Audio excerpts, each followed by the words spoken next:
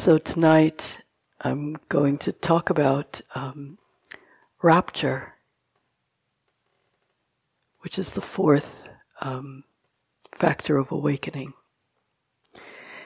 And I've been thinking about this language that we use of factor. And I think that I've always thought of factor of awakening. Yay, Ramon, did you do it? Yes, thank you. I've always thought about this word, factor, and realized that I've been assessing it as something that you have to produce in order for awakening to happen. But as I've been reflecting on it in preparation for tonight, I've been realizing that it's actually a description.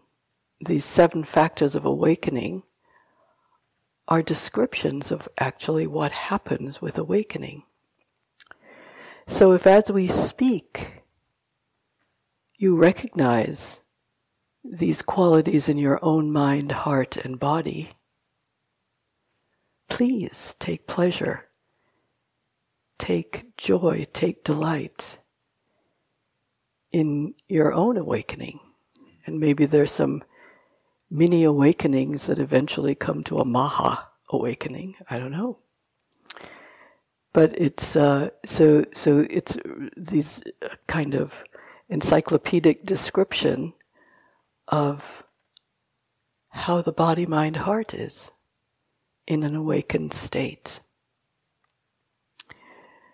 So tonight I'm going to talk about rapture, as I said. And just to hold in mind the first 3. Pam spoke about mindfulness on the first night that we were here together, and we've been all speaking about it in an interweaving way with the other instructions and descriptions that we've been giving you. And Eugene spoke about investigation last night. And this morning I wove in the instructions wise effort or energy, that an energy awakens in us as we travel through this journey of the awakened mind.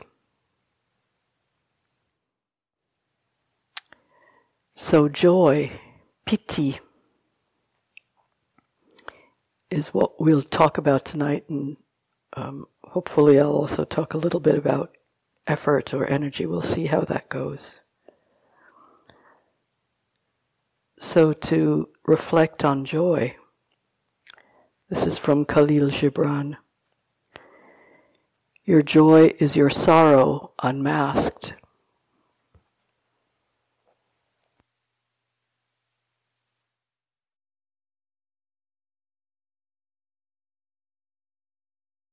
And the selfsame well from which your laughter rises was oftentimes filled with your tears. And how else can it be?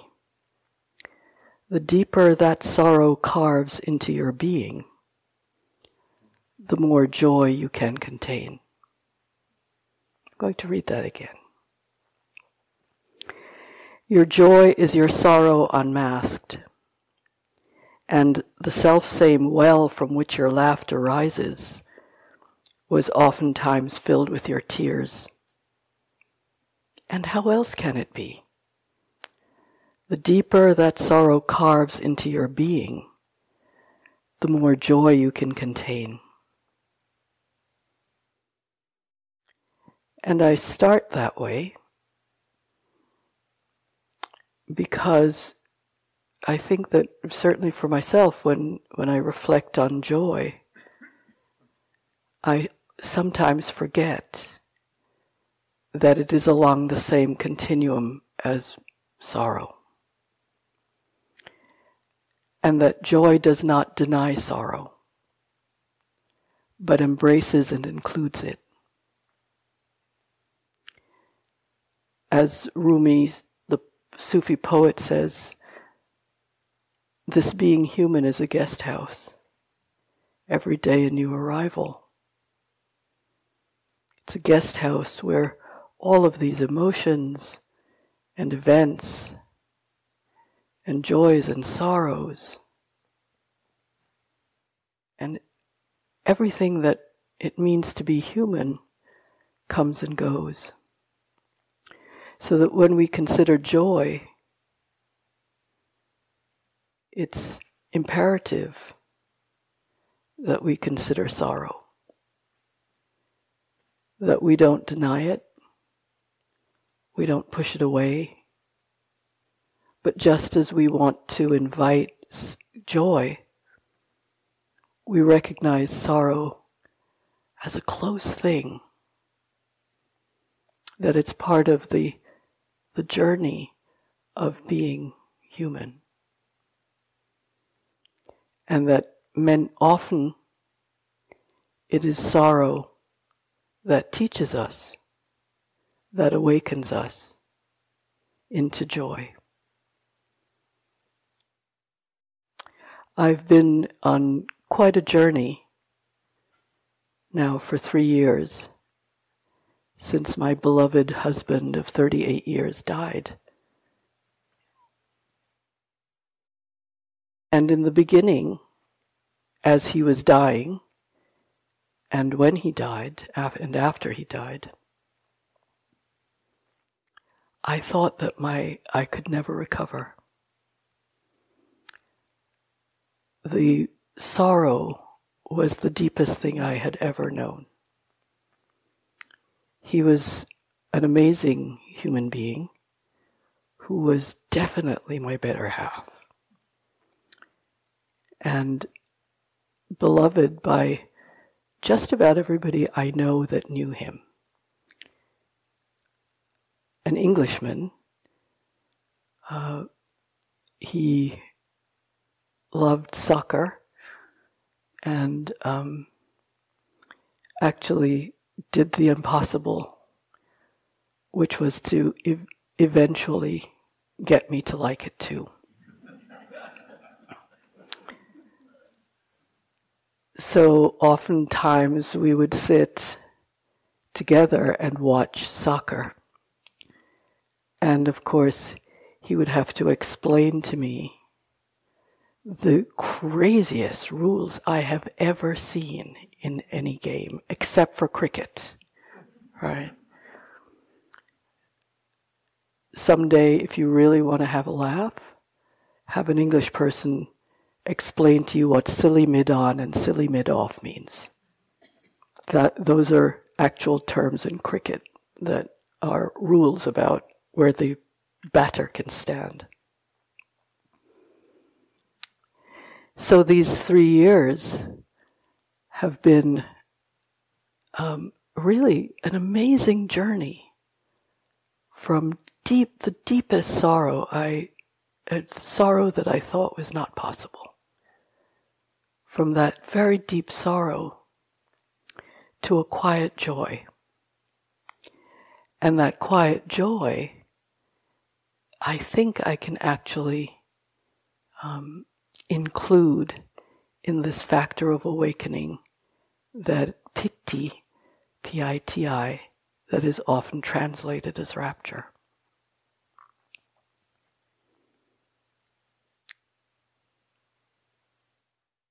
When Eugene and I were emailing about who was going to do what,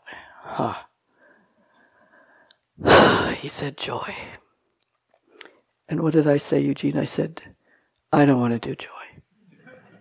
I don't want to. I'll do equanimity, but I'm not going to do joy. And so I don't know how you did it. but here I am, right? I mean, I was dead set against it.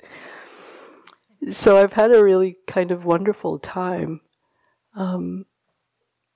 reflecting on joy or rapture, and I think the deepest realization is this marriage, this wedding of joy and sorrow. And rather than calling it rapture or joy, I think I'd like us to agree that it's actually joyful interest. So that rapture feels like a state, but joyful interest is a process. And it's a process of finding the deepest place where we can actually appreciate being human.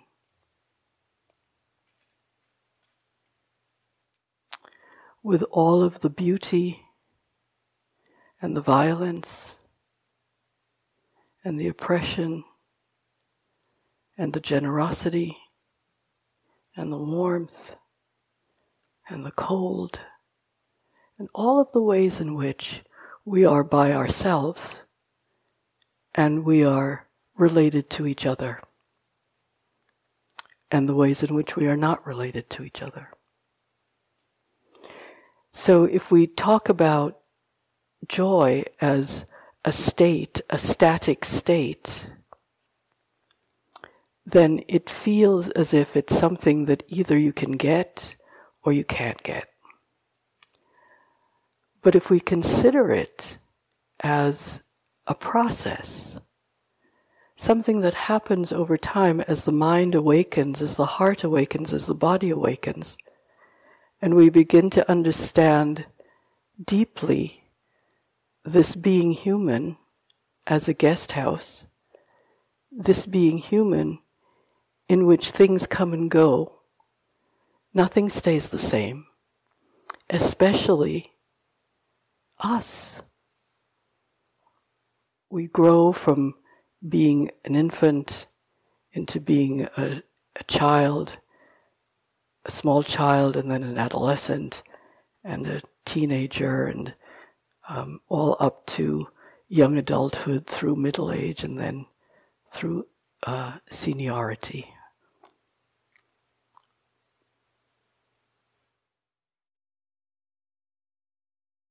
And all through that journey, these joys and sorrows weave themselves in such a way that we learn on this planet that is a great school for profound learning, a profound journey to awakening or to wisdom.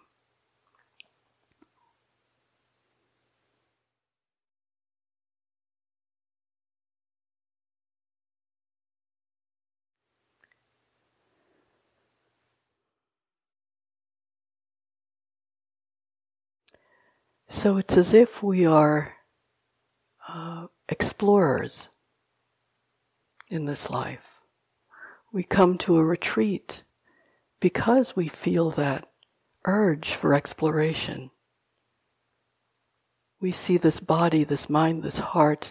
We see all of the sadness. We see all of the joy. And there's a yearning for something deeper, for a deeper understanding of what is this? Eugene, last night, I think it was, or I'm totally confused about where I am and what the dates are and all of that. So, but whenever Eugene was speaking, we were talking about Kusan, the Zen master, who said, "What is this?" Were you? You didn't name him. Yeah, well, I named him because I went to a retreat once at IMS. And we sat for 3 months and really worked hard, every day, 14 hours a day of sitting and walking and sitting and walking and sitting and walking. And of course, at the very end of those 3-month retreats at IMS, they give you a small treat, which is a different teacher comes in for for the last day. That's your big treat for having endured for 3 months. And he came in with his stick. And he very, hearty-looking master. And he said, sitting 3 months don't get you enlightened. Oh, Jesus. And he said, as Eugene said, one important thing. And he banged his stick on the floor and he said, one question. What is this? What is this? What is this? And he walked out of the hall.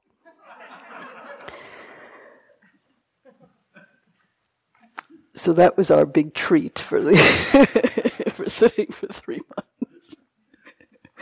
Great joy. So what is this? What is this? What is this? And this laughter and this recognition that is, in some ways, it's true. Isn't that why we come here? We come here to know, what is this? What is this? And we practice mindfulness, and we're diligent at investigating and looking and seeing what is true.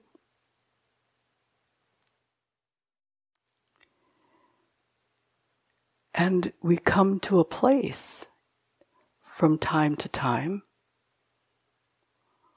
where the energy of this deep practice, of this profound practice that we do, and of all of the ways in which you exercise your effort and your energy, come to a place where whatever is arising can be joyful.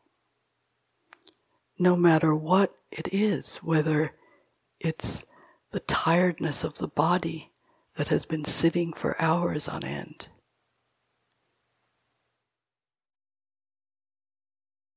or the joy of seeing the turkeys walking across,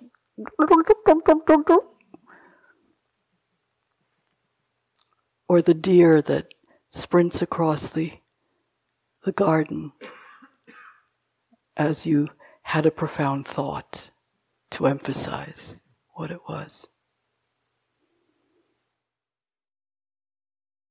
Or just the sheer pleasure of walking in the rain. But piti is not pleasure. Joy is not pleasure. Pleasure is fleeting and dependent most of the time on external circumstances. The joy of piti is the joy of living in the way that we live together here, with an ethical foundation, taking great pleasure in the way that we live together, in consideration, in love, in kindness, in generosity for each other, of practicing diligently because we really deeply and sincerely want to see and understand, what is this? What is this? What is this?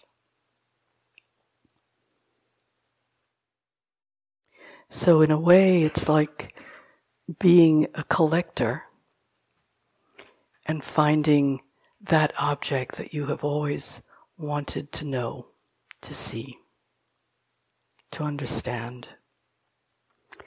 And that feeling of recognition and discovery, that gladness of the heart, that joy, that interest, that becoming extraordinarily interested in what you've discovered.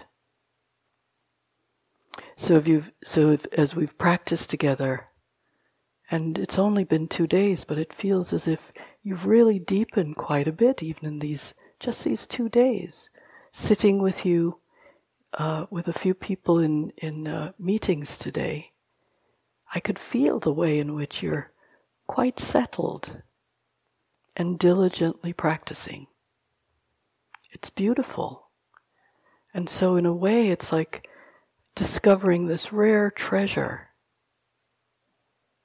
and wanting to know it more deeply, wanting to know it more, understand it more. That's what you've uncovered. It's like uncovering something really precious. And that's the sense of rapture. And the word rapture feels as if it's really intense, really high frequency. But it doesn't have to be that. It can be the actual simple knowing of the turkeys or the deer. So when we feel enamored and enthralled, and we feel that passion for discovery, for wanting to know, that's the rapture factor. And sometimes if you read about it or you hear talks about it, especially from the Sayadaws, the Burmese Sayadaws and Asian teachers, they'll talk about the thrills and spills of rapture, that energy can flow through the body in a way that feels rapturous. And that kind of piti, or rapture, usually doesn't last that long. It lasts maybe for a couple of hours and then it dissipates, like all energies do.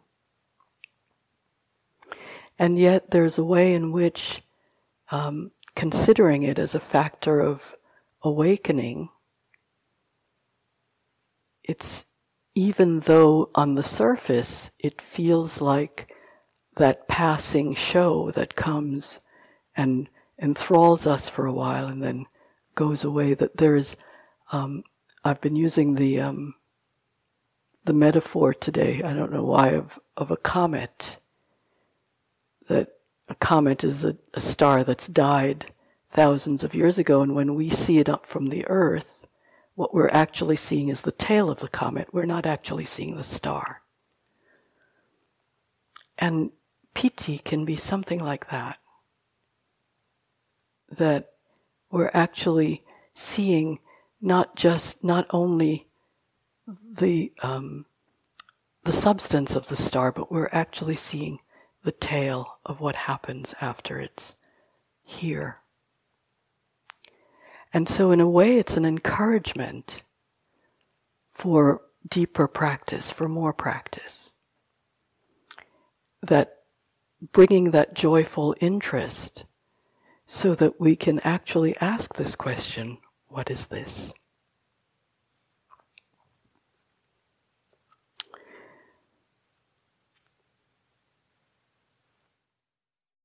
What happens when we absorb into piti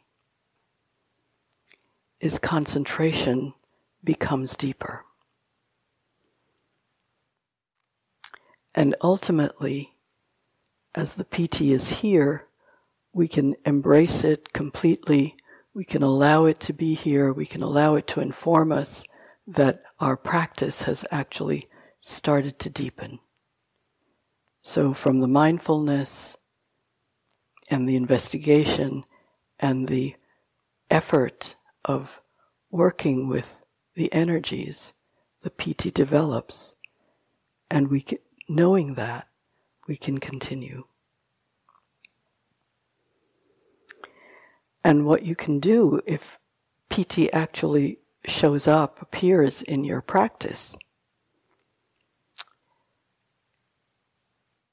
if the mind is focused and still, you can actually abandon the breath and take up piti as your object. Now what I don't want to do is to talk about it in such a way that everybody starts practicing for that experience. When it comes, you will know it. And perhaps you've even had a taste of it already, I don't know. Nobody has reported that, but one never knows. So that we see it, we know it, and we embrace it just as we embrace the sorrows of life, and we allow it to pass when it passes without disappointment, without thinking, that was good, I should get it again. Now let's see, how was I sitting? I had my right leg on top of the left leg, and I was this way or that way. So to notice then the grasping that comes, which of course will immediately make piti shy. But it will deepen and intensify your training and concentration.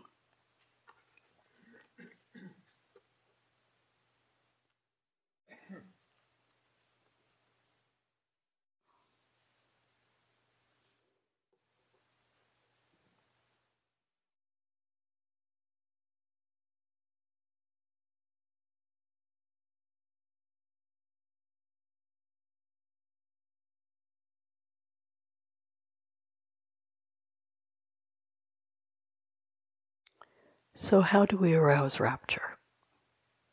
Just even though I just said I didn't want you to be trying for it.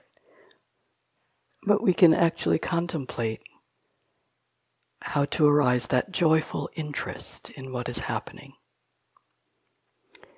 And one way to do it is to ask, what makes me come alive?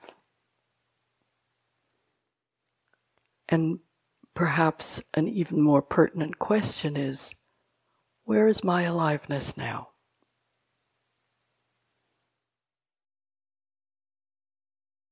So the first question, what makes me come alive, is one that sets up the environment to bring about aliveness in the future. The second one,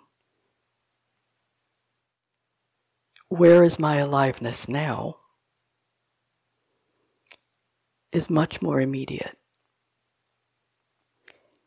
Is Dharma practice leading us into more aliveness so we can join Emily Dickinson, who says to live is so startling?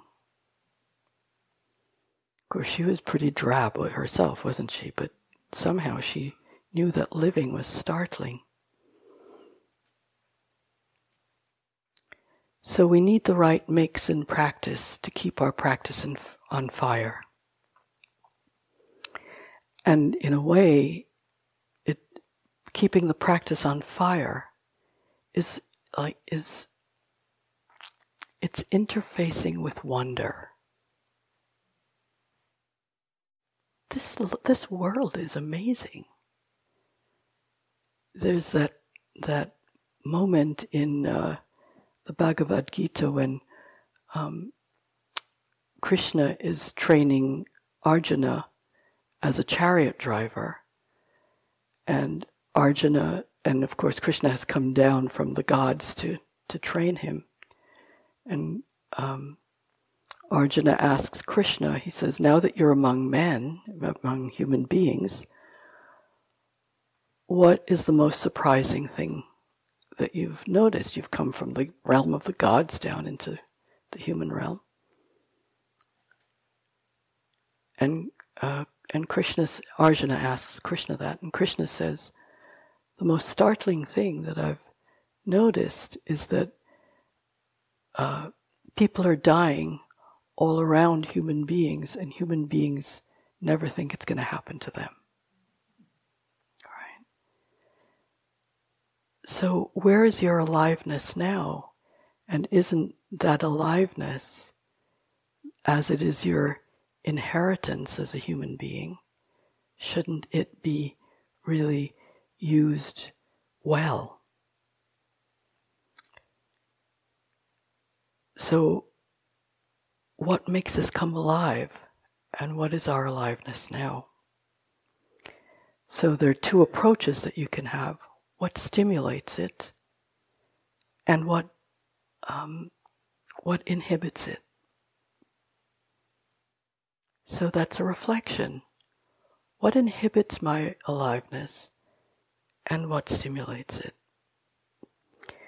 And what the first thing I think that inhibits it is how desperately we want to avoid pain.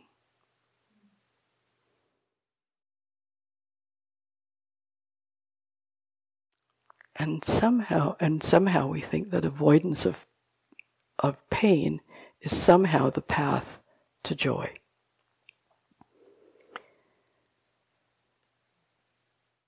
So we may sometimes think that having a joyful life means that there is no pain, but I have met people who are quite ill, who are some of the most joyous people I've known. I know that when my husband was dying, I was amazed at how joyful he was. Absolutely amazed. I'd never seen him so joyful. There's something about being in touch with being an alive being in this moment that can be incredibly joyful.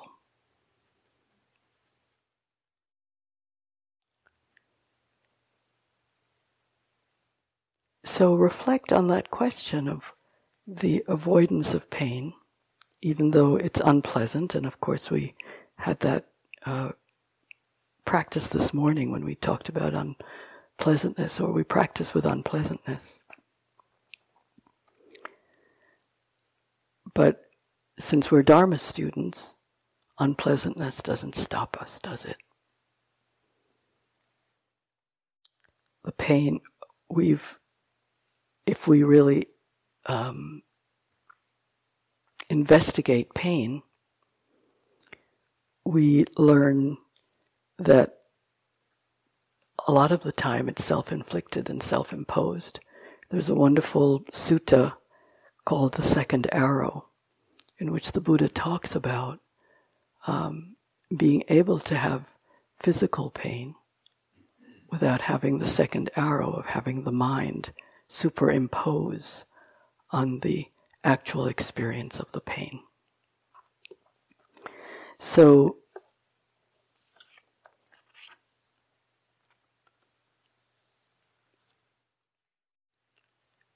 as we worked with painful feeling this morning, or unpleasant feeling this morning, I hope that one of the things that you noticed is that you could actually get interested in it. This temptation to want to deny the pain, push it away, make it go away, thinking that that's what will return us to our joy or to our happiness. We want to instead put our hand on the fire if we're in the fire. Having put our hand in the fire, we want the ability to take our hand out of the fire. We can take our hand out of the fire. That's what practice teaches us. That whatever second arrow we have put on physical pain, this kind of self-judgment and I shouldn't have done it this way, or somebody's to blame, or all of that, rather than attention to the pain itself, that we can actually remove our hand from the fire and find the joy.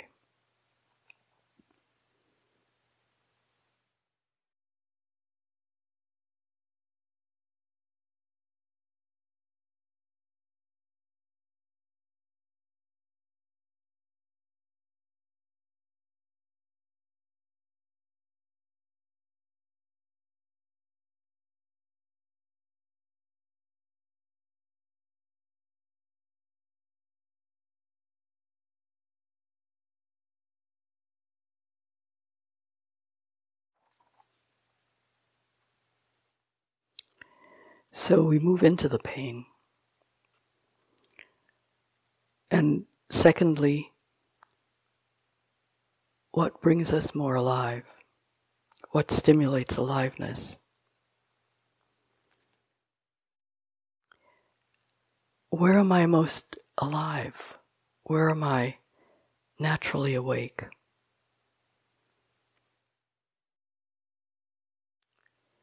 Find where we're most connected to life. What makes you connected? What really makes you interested? And I imagine that when I ask the question of what makes you interested, that you begin to look outside of yourself, that you start to think, oh, well, I like gardening, or I like to read, or I like to play the piano, or I like to listen to music, or I like this or that or the other thing.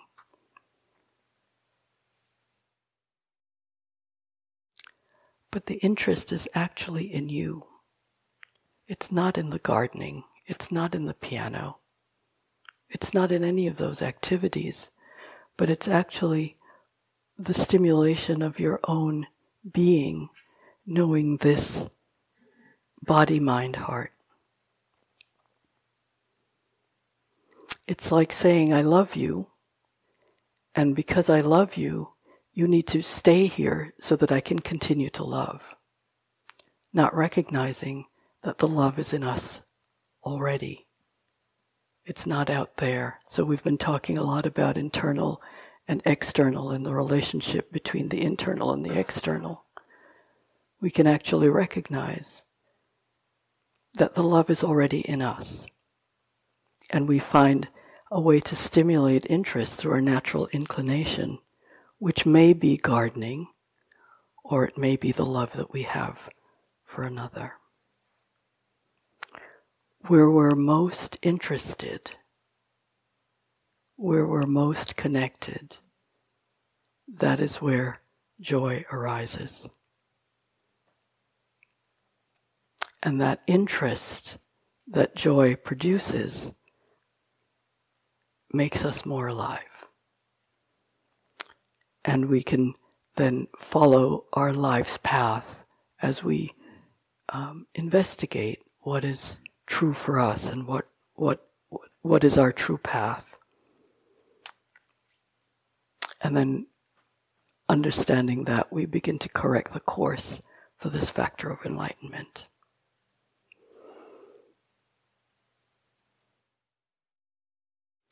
So we find joyful interest is most available where we're most connected.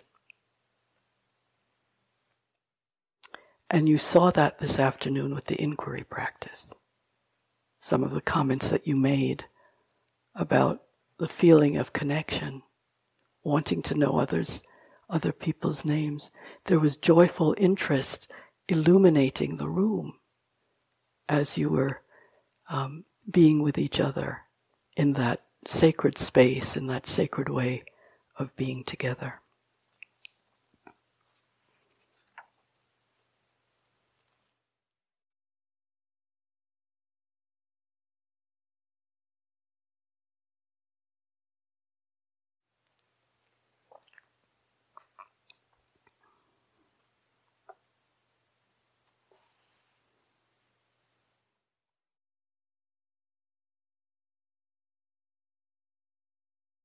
Your joy is your sorrow unmasked.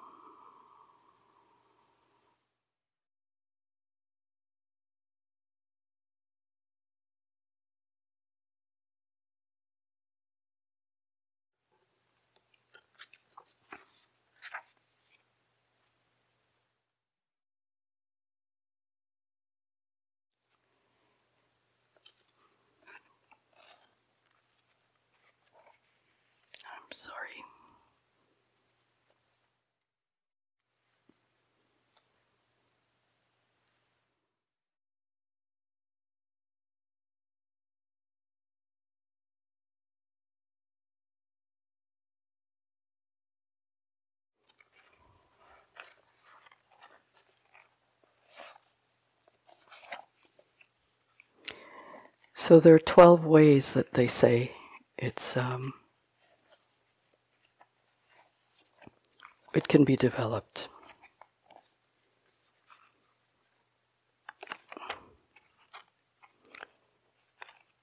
I've lost my place here, that's why I'm fumbling around.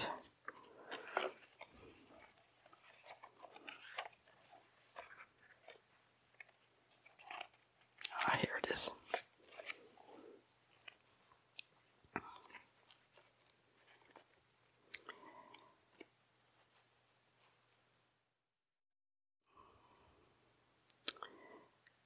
Sorry, 11 ways to develop rapture.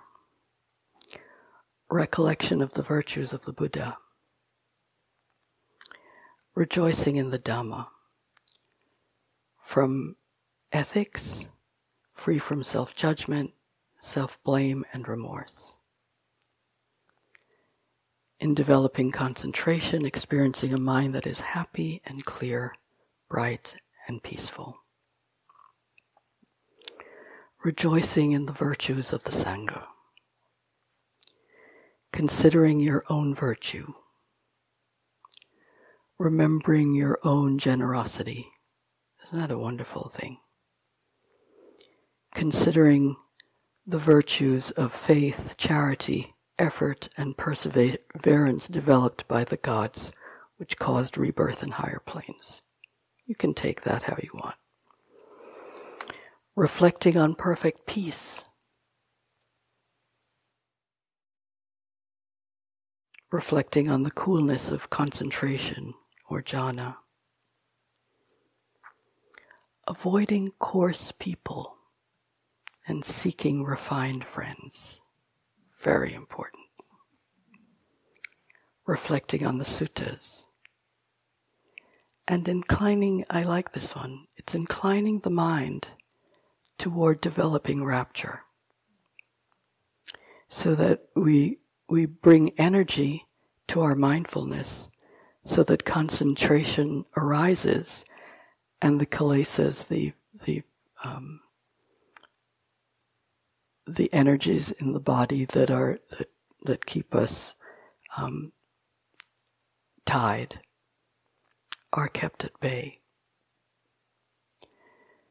So what this points to is that the mind can be trained, and that in the training of the mind, it gets filled with rapture.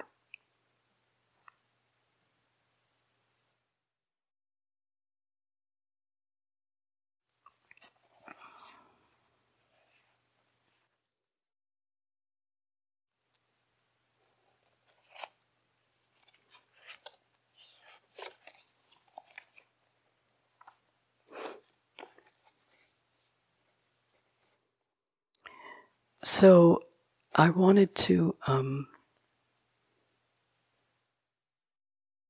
give you a little treat tonight.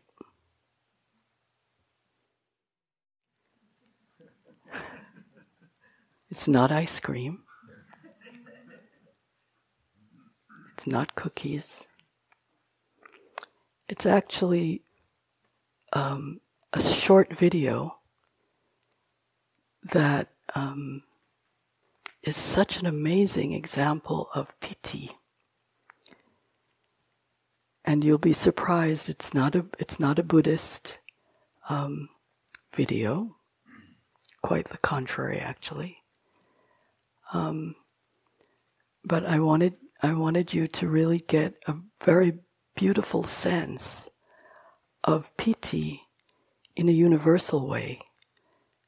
Not because there are many ways in this human life that rapture and joy and joyful interest can come if we are devoted enough to the practice that we do, if we are devoted enough to living this good life that is ethical and considerate and fully employing our whatever innate talents we have been gifted with. So Ramon, play it.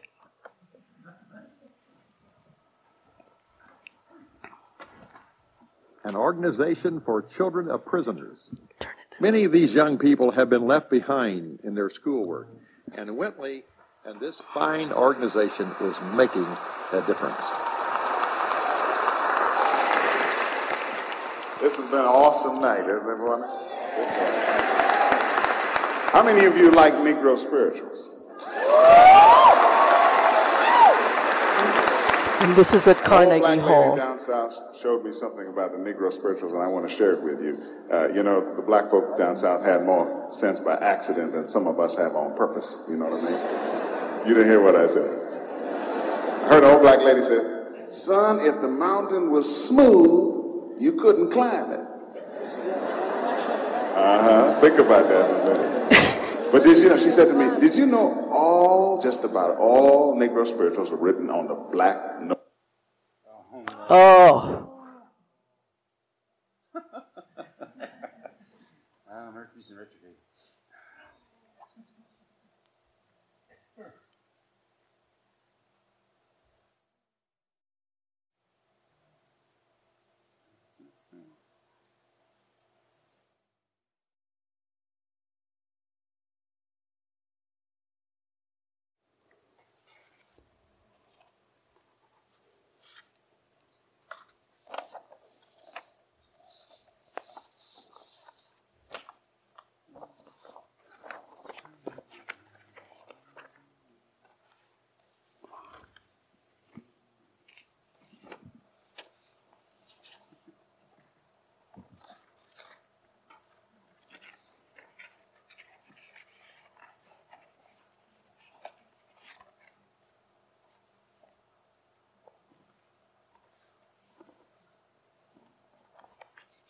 Anybody know a Mac? Oh, there's her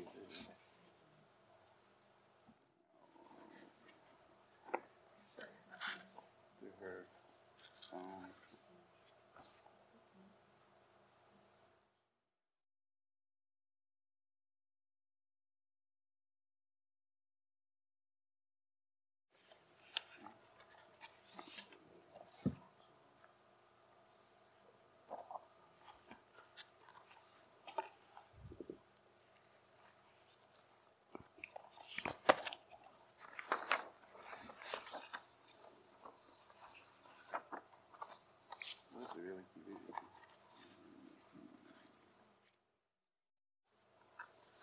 So you can meditate while this is happening.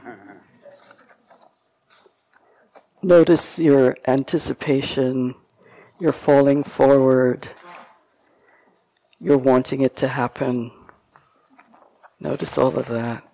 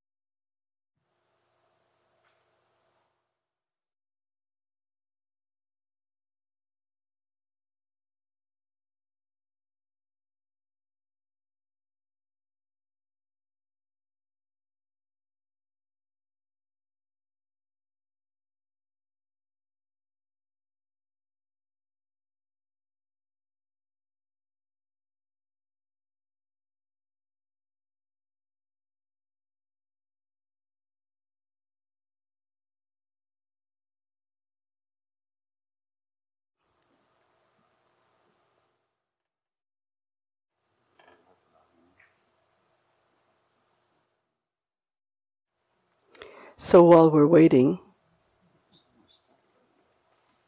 we don't know if we'll get there. So just do some practice with joyful interest. What's happening right now? How is the mind? Is there anxiety? Or is it possible to just be joyfully interested in what is happening internally and externally?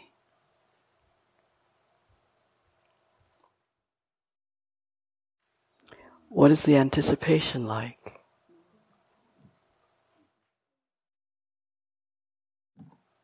Is there anxiety for not knowing what's going to happen? Is there impatience or patience? Can you be joyfully interested in what is true? So Eugene keeps telling us to be real. So let's be real. This is a pain in the neck.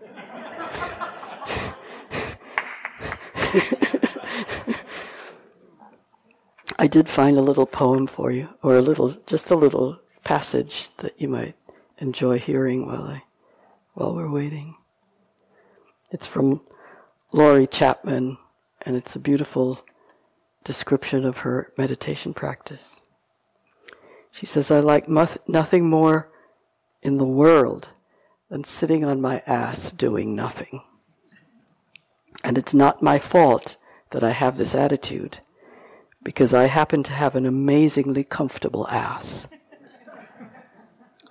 It may not look like much, but if you could sit on this baby for 2 minutes, you'd see that getting up off this ass would be a crime against nature."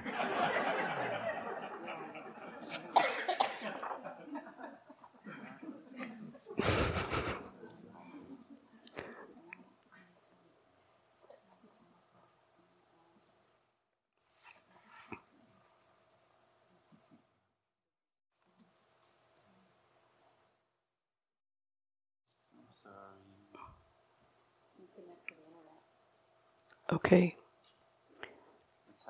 So let's give up.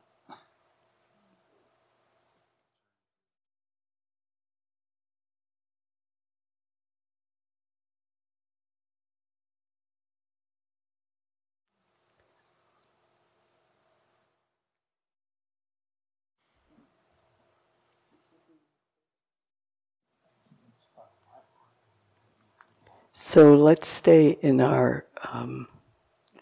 practice. And just notice what happens when things are not going smoothly, or they're not going the way we want them to go, or do we fall out of rhythm with our practice?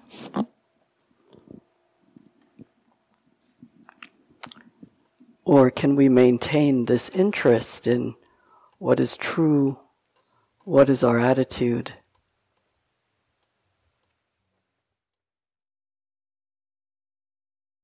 How can we practice?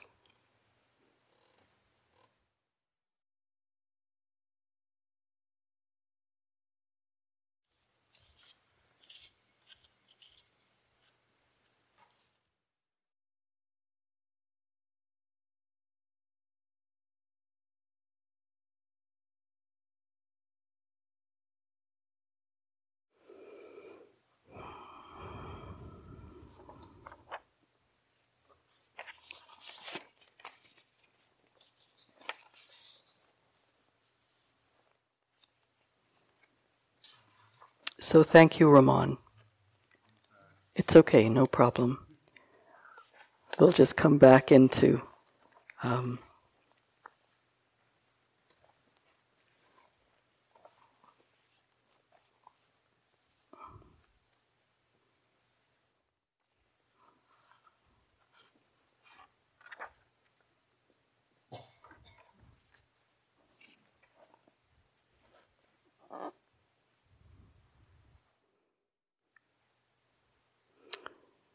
So let's sit for a few moments before we close.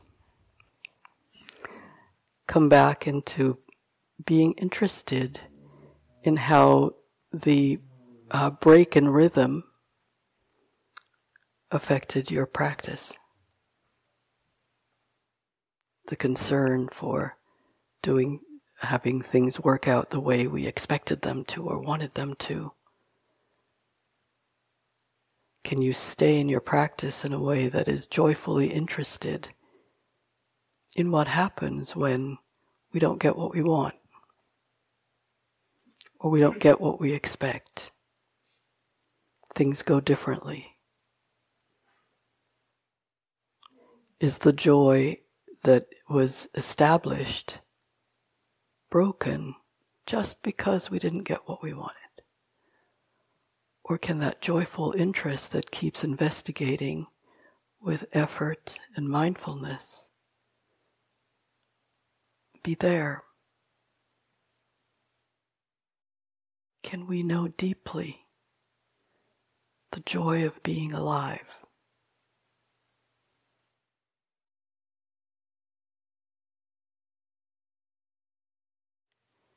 And can we embrace in that joy the sorrow of disappointment,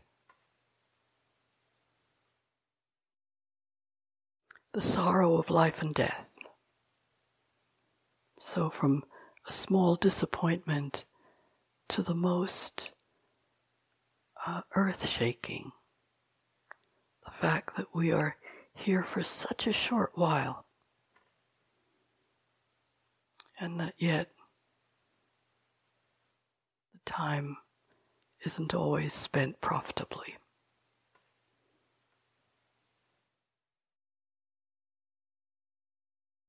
Can we actually know love as the deepest thing?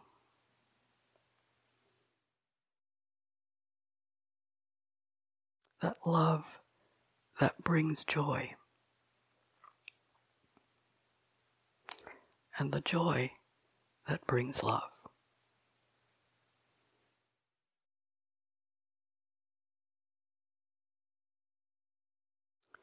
And let your joyful interest blossom fully, as large as is possible, larger than your body.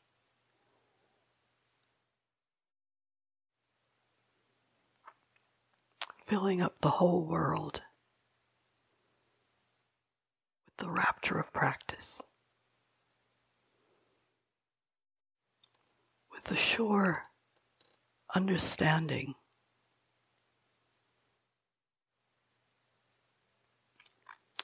that a way of life, of ethics and kindness and generosity brings the kind of settling into one's body and mind that allows joyful interest, piti, joy, rapture, to arise full-blown to fill up the whole world.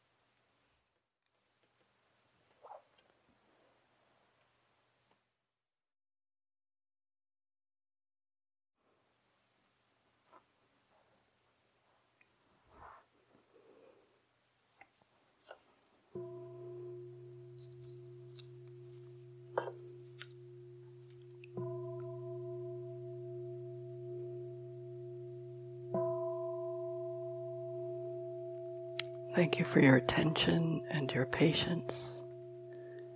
And it's time for walking.